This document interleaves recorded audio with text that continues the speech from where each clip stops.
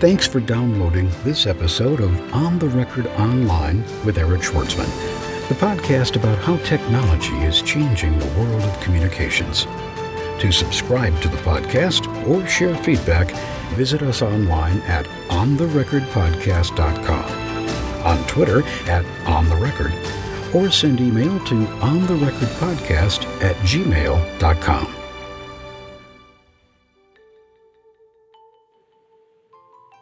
My guest today is Ryan Garcia. He is a social media attorney at Dell. Ryan, welcome to the podcast. Well, thank you for having me. Great title. Explain it to us. Well, social media lawyer is a newer profession, and I wouldn't say that even though I know a number of lawyers who have that as part of their job, it's almost never exclusively our job. It's usually just kind of one main part of it. That is something that I handle at Dell. I support the global social media and communities team, but it's just one of my client groups.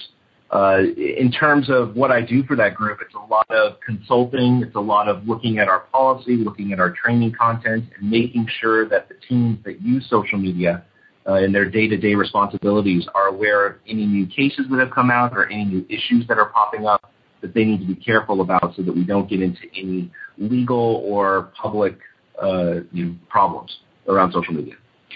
So, Ryan, as you're doing your job, I imagine you're interfacing with all sorts of other attorneys. How much explaining do you have to do to bring the attorneys you're working with up to speed on the issues? That's a great question. I think it's a lot less now. We have all seen the explosion in social media over the last several years. When I first started supporting the social media and communities team at Dell, there was not as much exposure to it. So even though social media was taking off in the mainstream, certainly not as much in the legal profession, where lawyers tend to be a little bit more conservative, a little slower to adopt new technologies. When I first started researching these issues and talking about them and writing about them, and eventually when I would speak to some groups about them, I would ask those groups of lawyers and judges and others, how many of you are on social media or think you're on social media? And it started off with maybe 30% of the room thought that they were on social media, and then it crept up to 50. And now when I speak in front of groups, no one raises their hand to think that they're not on social media. So there's certainly a lot more knowledge of the technologies and the platforms, and that makes it much easier to talk about some of the legal issues because now these people can see what's the overlap of some of the older rules that we have for some older technologies or ways of doing business, and we can think about how best to apply it to new technologies. And then we can broach the more difficult discussion of, okay, now we have completely new ways of communicating what legal issues are popping up or what do we need to address and how to address them. So when you're talking to other attorneys on behalf of the unit that you support at Dell, social media and community, what are the biggest surprises or what's the sort of the common aha moment that you see attorneys have with social? To me, I think the biggest revelation that they have is that social media touches all aspects of law and all aspects of business. When social media really exploded into the mainstream, the first main area that impacted legal concerns was in the marketing world. And that made a lot of sense, right? Because as soon as you have a technology that can very efficiently reach millions of people for not as much money as other forms of communication like print or commercials, then you're going to have marketers embrace that technology and start using it. Marketing, though, is a highly regulated space. There are things that you can and can't do and things that you're required to do in the marketing space. And some of those rules, it was questionable about how to apply those to the new technology of social media. So as soon as you talk to social media with other lawyers, a lot of them thought you were just talking about marketing.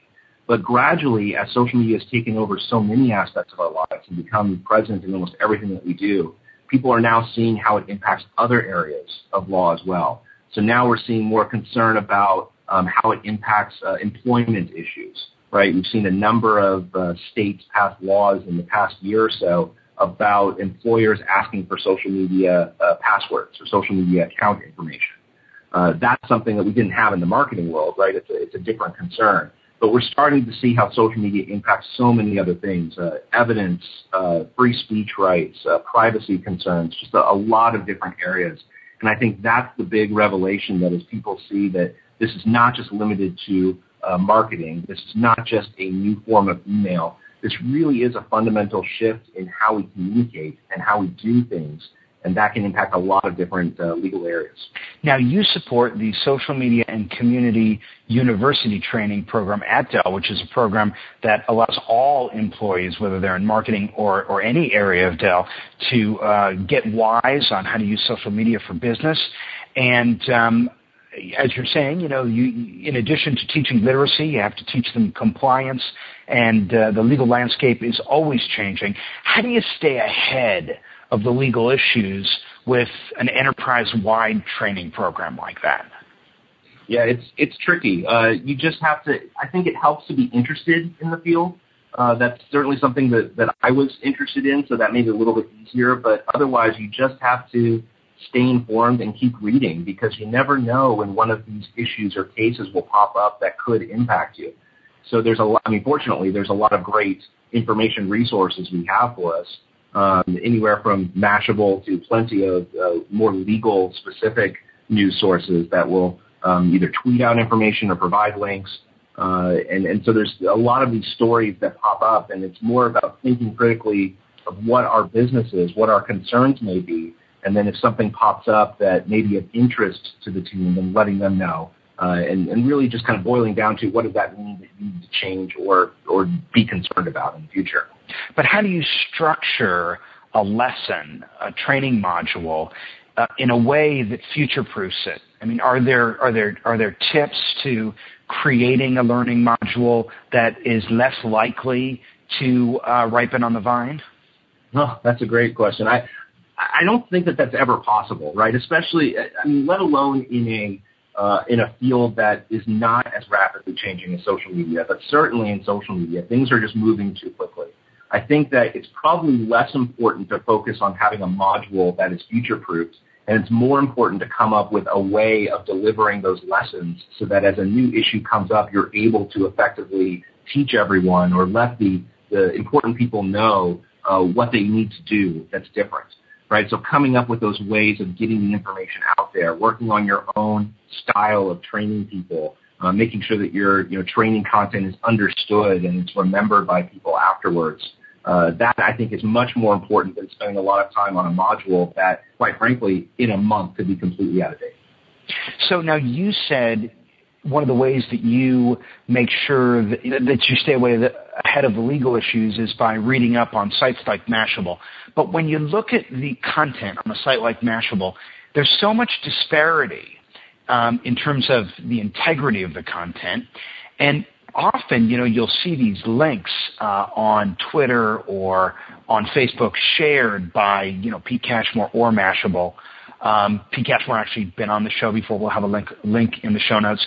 And often these headlines are so sensational and so titillating, and you click through only to be let down and realize, oh my gosh, they were just trying to get my eyeball so they could sell it to their advertiser, and in fact, they can't deliver on the headline. If that's all there is, I mean, why not just can you depend on that type of information, or do you actually have to go through everything and sort of, with sort of a lawyer's scrutiny and decide what's accurate and what's not? I mean, are they just basically pointing to what might be interesting, or are there other sources of information that, where the signal-to-noise ratio is lower? Yeah, no, great question again. I mean, first, I think I'm shocked that you would even suggest that there are some blogs that would only be interested in getting hits and would have sensational headlines that don't match with the content. That's appalling to me, right? I mean, we've all. I can hear Claude Rains in the background. Yeah. I'm shocked. That's kind of how I felt about the whole NSA scandal. Oh my God! You mean they're actually storing our information and we've been sharing it? Who would have thought? Yeah, well, and that's a great topic. Let's definitely get to that one later too. But I think in terms of, yes, that is a common problem in that stories that get the sensational headlines often go out, and many times the content of the story does not match the sensational headline. That's just something that I think lawyers are trained, and by trained I mean beaten and punished for 3 years of law school, to question everything that we read and to kind of dig a little bit deeper. And so I think that most lawyers who, certainly have been practicing in this area know to read the headline and then immediately forget it and actually read the content and then read a few more articles just to make sure that it's matching up and you don't just get one viewpoint of things. But then it's a question of figuring out if that's something relevant to your business concerns, the way that your business conducts itself on social media, and applying that information to your business practices and how you train them. And that's just something that lawyers have to do with any kind of new law or new case or new issue that has come up. So it's something that we're trained to do as part of our occupation, and it's something that we certainly have to do with social media, especially in a space like this that lends itself so easily to those sensational headlines. It's a tricky job, but sometimes it's also a lot of fun, right? Because sometimes people have read those sensational headlines, and then you get to come in and say, yeah, here's what actually happened, so you do or don't need to be concerned about it, but it's fun to also show other people that may not have had such a discerning eye and just read the headline and thought that that's all they needed to know. So, Ryan, I was going through your LinkedIn bio before the interview. What's the fascination with instructional materials? It's more, I did put that in there. I grew up reading instruction manuals, whether it was for a game or for new technology that was coming out. To me, I think the fascination is something that overlapped with why I went into the legal field, which is that rules can be restricting, certainly, and that is what these are the limits of what you're allowed to do. But they also can be very empowering in that this is what you are able to do with it. So to me, that's the fascination with instruction manuals is not only learning how to use the technology, but also finding out things that may not have been as intuitive as they should have been, features that you should be able to use or functions that you can do. So that's always been kind of the appeal for me. In this field, I find that is interesting as well because I am the guy. I'm not sure if there's others. There probably are a few. But I'm the one that actually reads those terms of services before I click to accept. And there have been some that I've refused to accept because of them. Maybe they were just sloppily written and they wouldn't do the things that they were saying they would, but I wasn't going to take that chance. There was an article in the, I think it was the New York Times a couple weeks back, and it was about the number of people that actually read the terms of service. And they said, if I can remember it right, they said something like, the average terms of service is 60 to 75,000 words. And most people don't spend even as much of a second on it. Yeah. And to me, some of it is understood, right? What I do like to see, though, is a number of, especially the social media platforms, there has been a growing movement to first make those terms much shorter to read, to make them much easier to read, but to also include little notes to the side to even try to translate them further down to one sentence or two. I think Twitter has done a great job of that. Tumblr has done a great job of that. I'm seeing more and more sites kind of use that as a framework for designing their terms of service to get people to actually read them and understand them. I don't know how effective they will be, but it's a nice thing to see that they are at least trying to make it more understandable and not defaulting to the 50-plus pages of legalese and semicolons. So I'm going to read you item number 1 from the rights section of the Instagram Terms of Service. It says, Instagram does not claim ownership of any content that you post on or through the service. Instead, you hereby grant to Instagram a non-exclusive, fully paid, and royalty-free, transferable, sub-licensable worldwide license to use the content that you post on or through the service, subject to the service's privacy policy available here, including but not limited to Sections 3, sharing of your information, 4, how we store information, and 5, your choices about your information. I guess that is pretty... It just flows right off the tongue, doesn't it? Yeah, I mean, it is actually much easier to understand than a lot of them. This was, I guess, what all the hoopla was about when people were worried that they were going to sell your photos to advertisers. Yeah, well, the Instagram apocalypse was a very interesting episode, right, where we first saw a number of celebrities or pseudo-celebrities say that they were going to take their accounts down over these changes and people in an uproar. That was a great example, I thought, of people reading the headlines and not actually reading the changes. Because when Instagram made that change, I think their one mistake was they put in the word sell. And that was something that people understood and had a very negative connotation towards.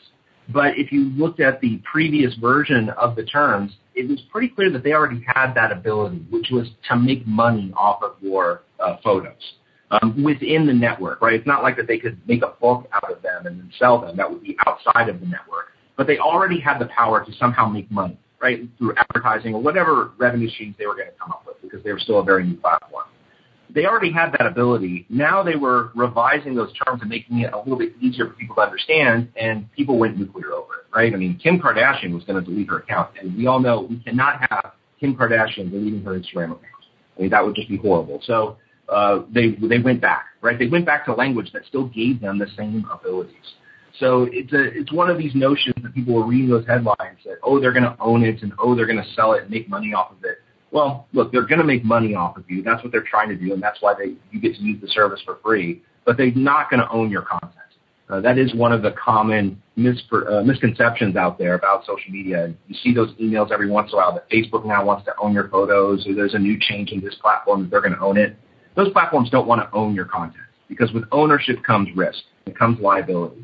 What they do want is for you to own your content, because then you have the ultimate responsibility. But then they have the broadest rights possible. They've got this huge license. You just read the one from Instagram that basically allows them to do whatever they want, except that they're not going to be on the hook for actually owning the content in case you did something bad to create it in the first place.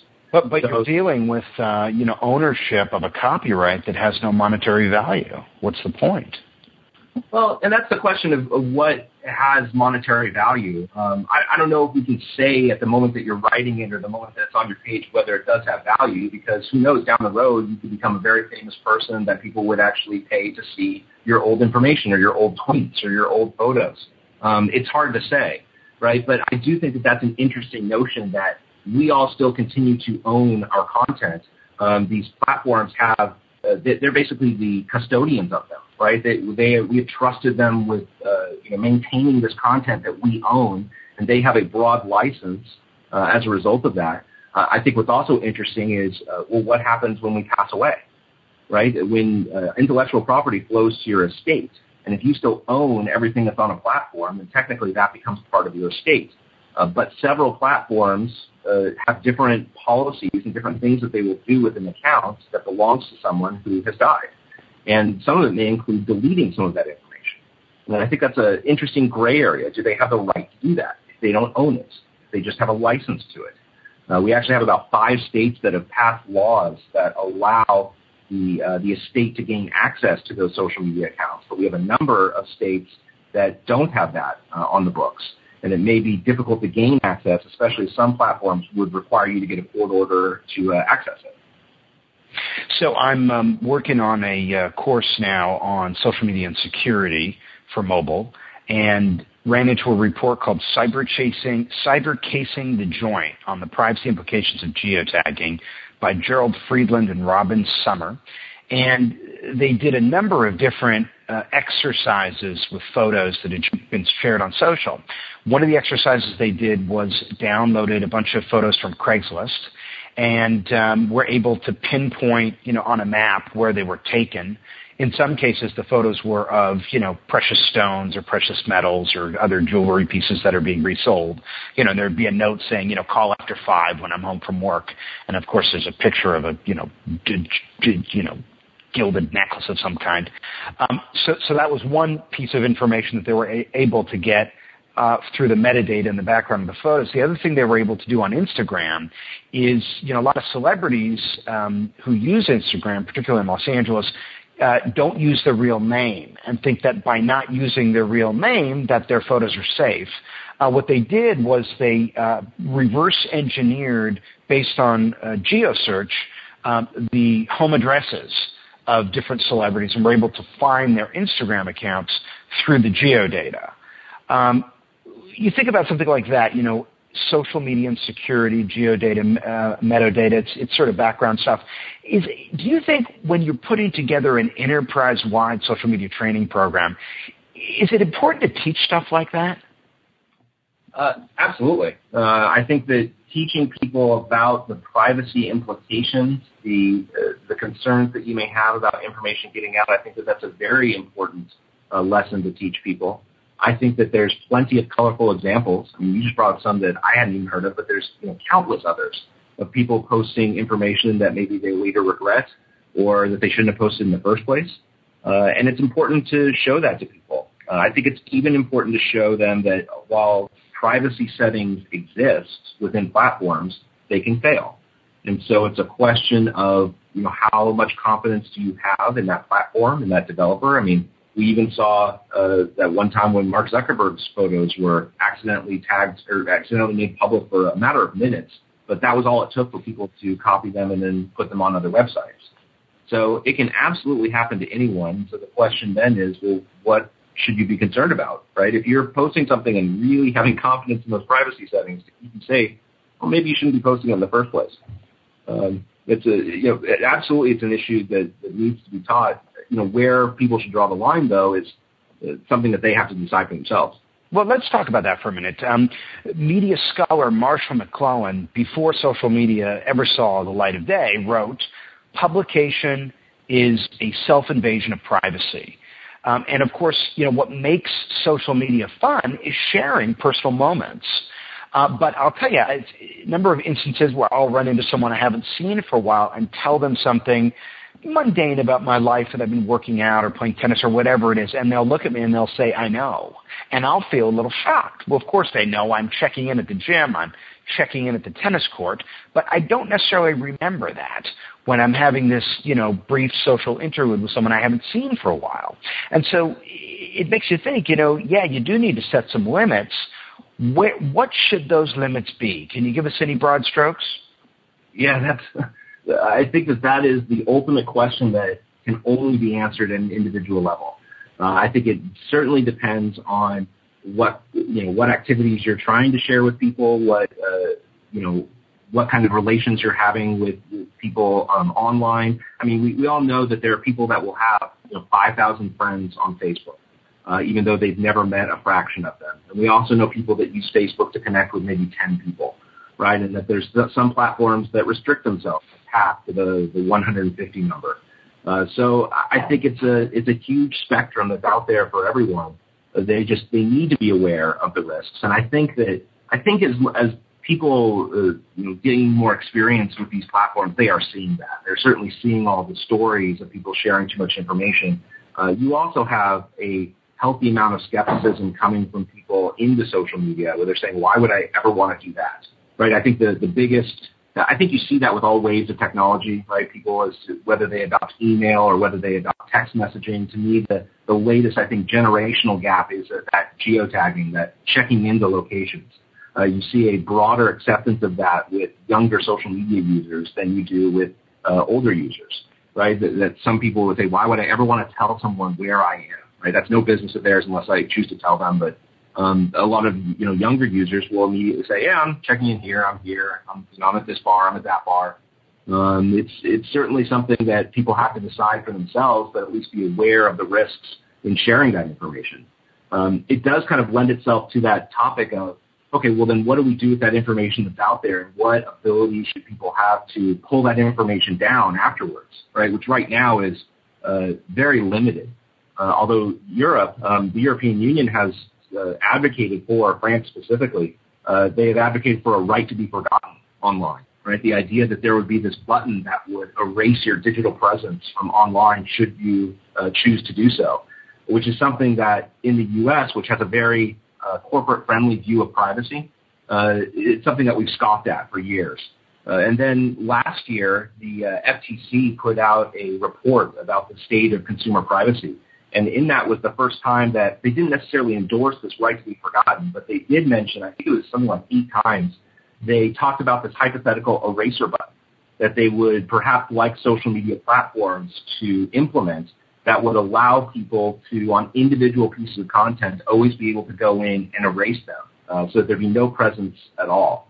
There, the concern was over children or people like 13 to 18 were posting things on social media that later they would like to pull down, and they would like the platforms to be able to enable that kind of activity. But it's a really tricky question to answer because there's so many different people using social media for different things already at different levels, and there's no one way to say this is the right level of your participation.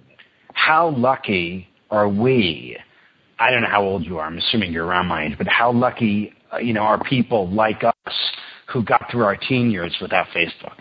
We hear that. I hear that from a lot of people, right? I hear that people, if I had Facebook there, I'd be in so much trouble. Oh, it'd be over for me. Yeah. Well, I never would have gotten out of the gate.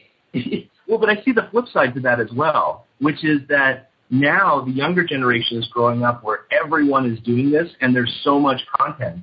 And who knows if they're going to see your video or if they're going to care because everyone's got their own. It's an excellent point. We're talking to Ryan Garcia. He's a social media attorney at Dell. And when we get back, the top 5 things not to share.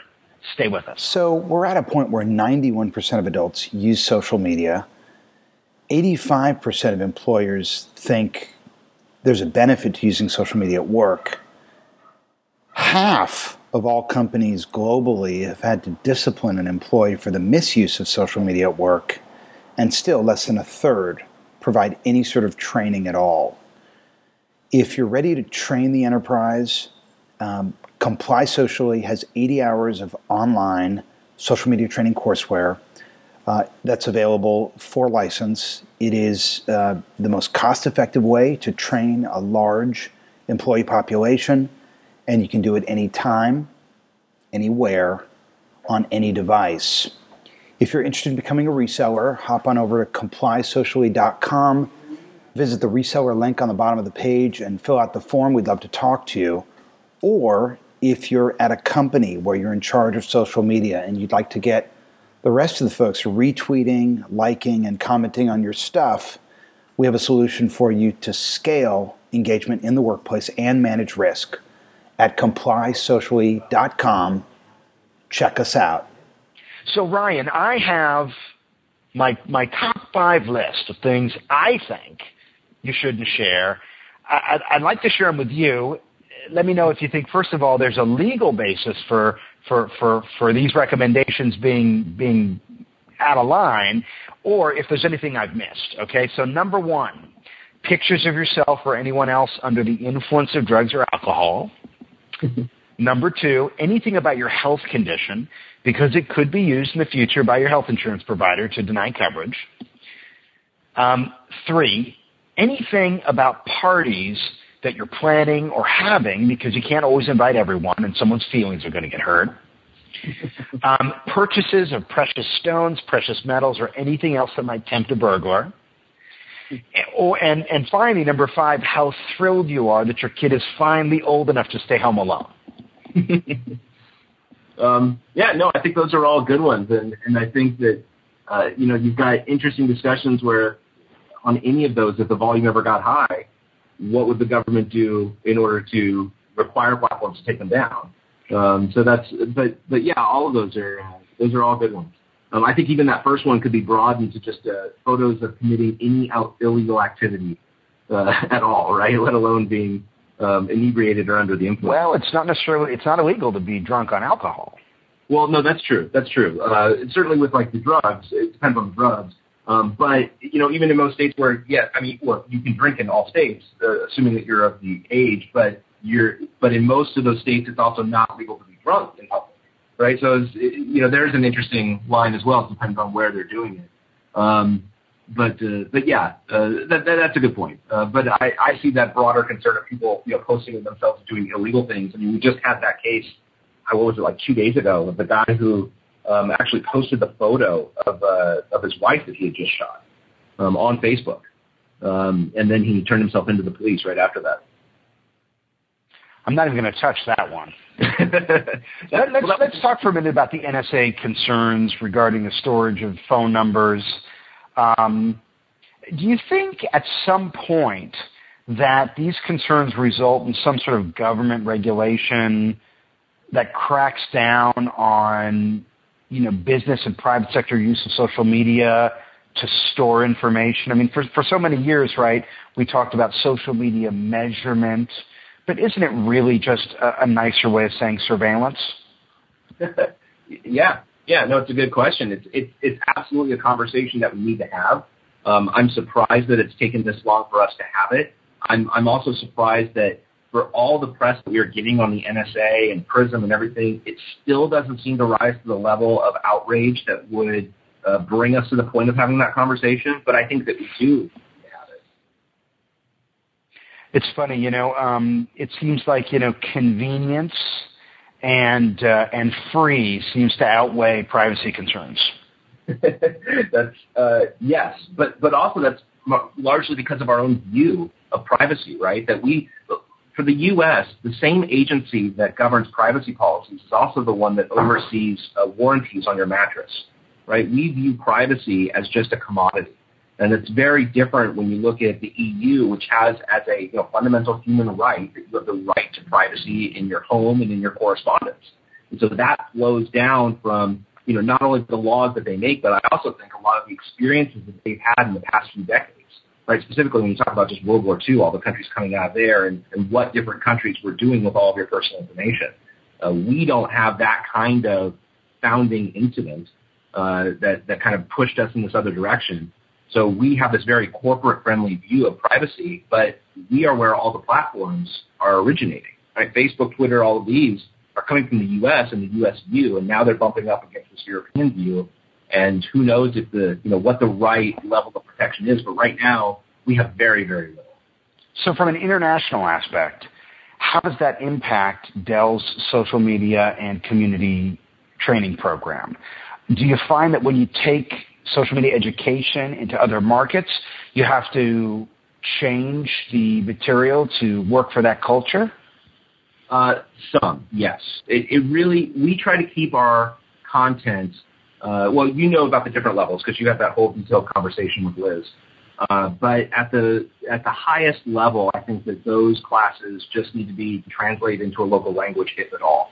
Really, they are applicable across all the different countries.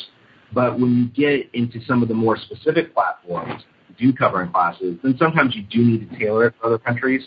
More so I see it with the individual programs or work that we're doing outside of training classes. And we really it's not something that you can generalize into a training class. So you just need to do a more one-on-one analysis of what you're doing and whether or not that's allowed in the country that you're doing it. Now, from a privacy standpoint, I know in the U.S., employees would enjoy a higher degree of privacy on a cell phone that they own in the workplace than they would on a cell phone provided by their employer. And this, brings us into this whole question of BYOD, bring your own device, and what it means for organizations from both a compliance and a training standpoint. Does Dell's social media training program address bring your own device? And if so, sort of from a legal standpoint, what can and can't you recommend an employee do with their own mobile phone?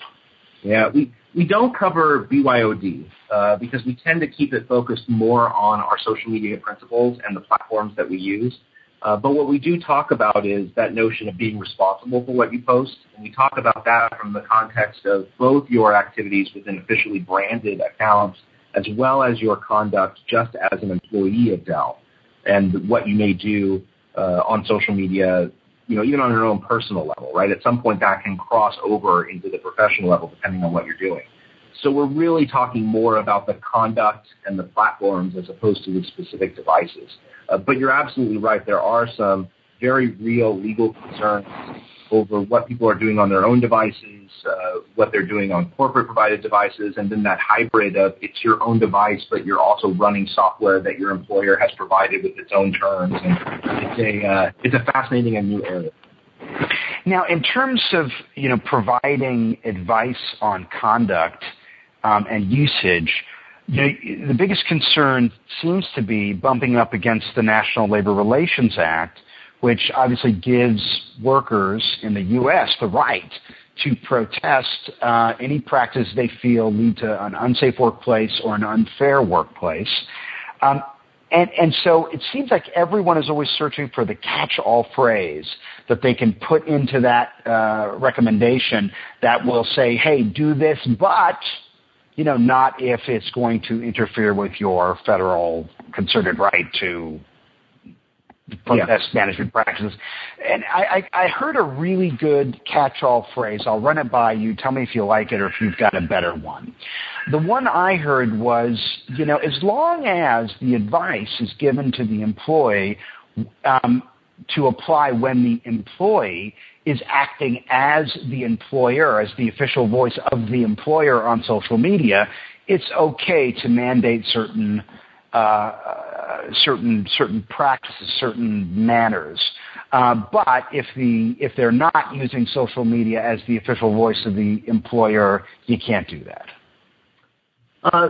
That's an interesting one. I'm not sure how well that would fly because then at least, as much as I can try to think how the NLRB might think, and I don't claim that I can do that at all, I could see them potentially being concerned with how you define when you are speaking on behalf of the company or through the company's voice. And that if they become concerned that that's any communication while on the job or from a job facility or about the job, that becomes too broad and then it's restricting what you can say.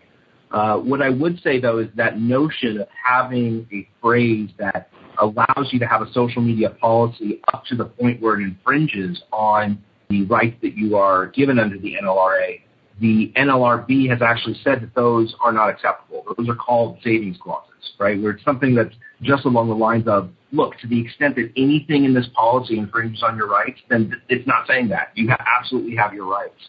And the NLRB has said in, I think it was the third memo that their GC issued on social media policies, that that's not acceptable.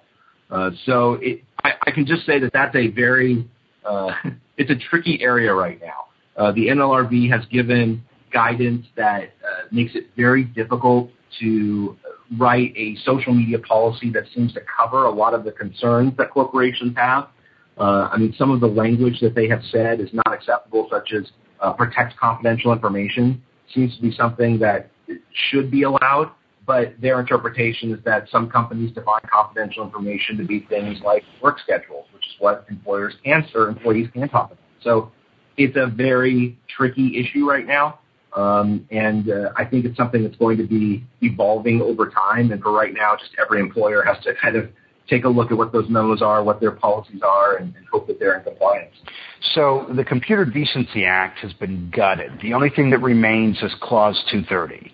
And as important as it may be, here was all this guidance from a government regulator that no longer seemed to be worthwhile or constitutional. So I'm going to ask you now, as a speculator, to take out your crystal ball and tell us, 10 years from now, 15 years from now, 20 years from now, of all the guidance that you're seeing handed down by the FTC, by the NLRB, by the SEC, how much of this is going to withstand the test of time?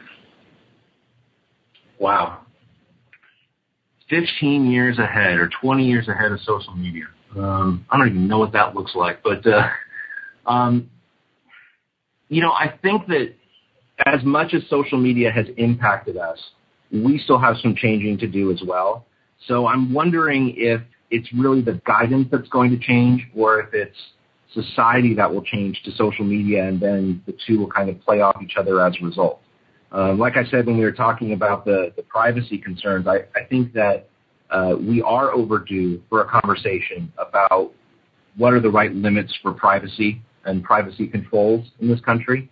I'm not sure if that means going to the European model or something in between, but I know that right now we haven't addressed it at all on a comprehensive level. Right? We talk about a few topics, specific areas where we do protect privacy, like children or medical information or financial, but nothing that's very broad. And I think that we need to have that conversation, and social media is going to force us to have that conversation because now so much information can be published widely and very, very quickly and easily. Right? Some of the examples that you gave about some of those photos off of Craigslist. So I think that is a conversation that we need to have, and I don't know what's the right agent to make us do that. I don't know if it's this NSA program. I don't know if it's something else. But to me, that's going to be one of the big changes that we will see within the next 15 years is, what information we're going to protect. Beyond that, that's just the slow crawl of regulations in terms of what are the things that are popping up that we see people having problems with, so we're trying to address it in one way or another. Whether that means the technology changes or the laws that regulate those technology changes, it's really hard to tell. I don't think that I could have predicted any of the main concerns that we have now 5 years ago. So, lawyers hate dealing with hypotheticals. So that's, one of the things I think it's tricky to try to predict. But I think that privacy is that big one. And beyond that, no clue. Sorry. Final question, Ryan. Dell has, in many ways, sort of, built a model for others to follow in terms of spurring enterprise-wide adoption and engagement and scaling social media that way. And it makes a lot of sense, and certainly, you guys have sort of walked the walk. And so you get cited in so many case studies and examples of how to do it. At the same time, just recently, there's been a defection of really, the biggest names at Dell in the training department. Pretty much everyone in the social media, division that had been known and respected left. What happened? Should we look at this as some sign that for some reason it didn't work? No, well, that's a great question. Wow, hits right to the heart, doesn't it? Yes, I mean we have certainly lost some huge names in our social media space, right? You just had the interview with Liz. Today's her birthday, by the way, so maybe everyone should tweet her a happy birthday. But I don't think that is an indication at all of us having lost confidence in it. In fact, I think it's actually the exact opposite, which is that even Liz helped build the SmackU program, Smack University, from the ground up.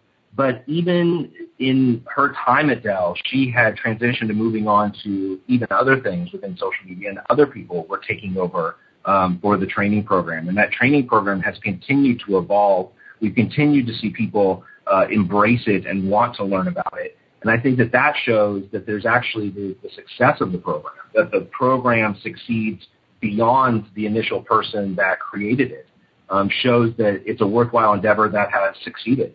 So we have a great team of people that are leading it, from the ones that coordinate the programs, to teach the programs, to now transition some of those programs from in-person to online, or more telepresence modules that scale a little bit better. To me, that is a huge success of the program. And the fact that, it's really worked. It has empowered our employees to know what they're able to do and to be able to do the things that help make their jobs better or help make them use social media in the right ways. I can also say from my own legal perspective, lawyers, from whatever industry they're in, we are almost always forced into the position of being reactive, of putting out fires when they come up.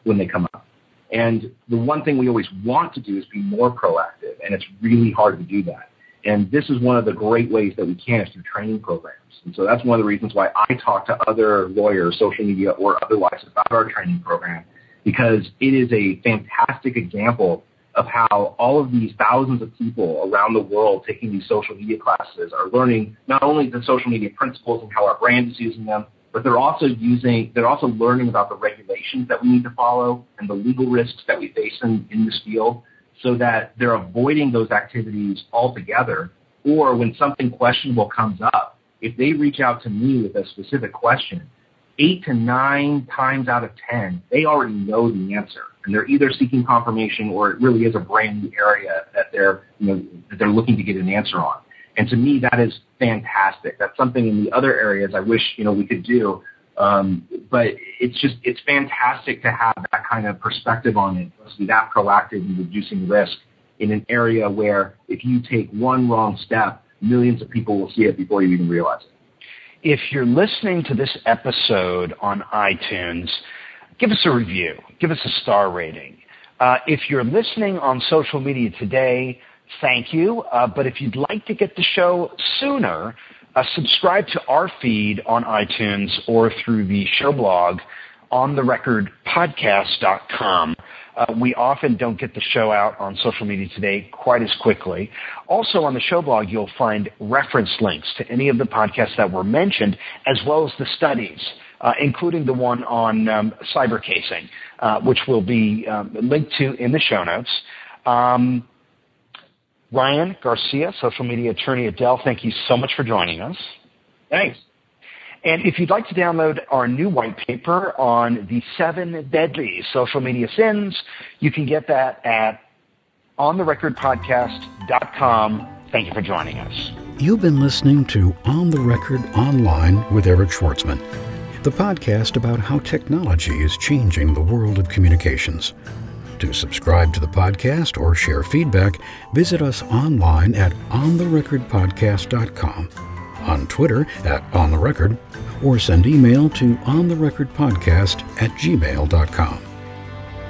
On the Record Online is hosted by Eric Schwartzman, an independent online communications consultant whose clients include the U.S. Department of State, the United States Marine Corps, the U.S. Embassy of Greece, the Government of Singapore, Johnson & Johnson, Toyota, Southern California Edison, the Environmental Defense Fund, and dozens of small to medium-sized organizations.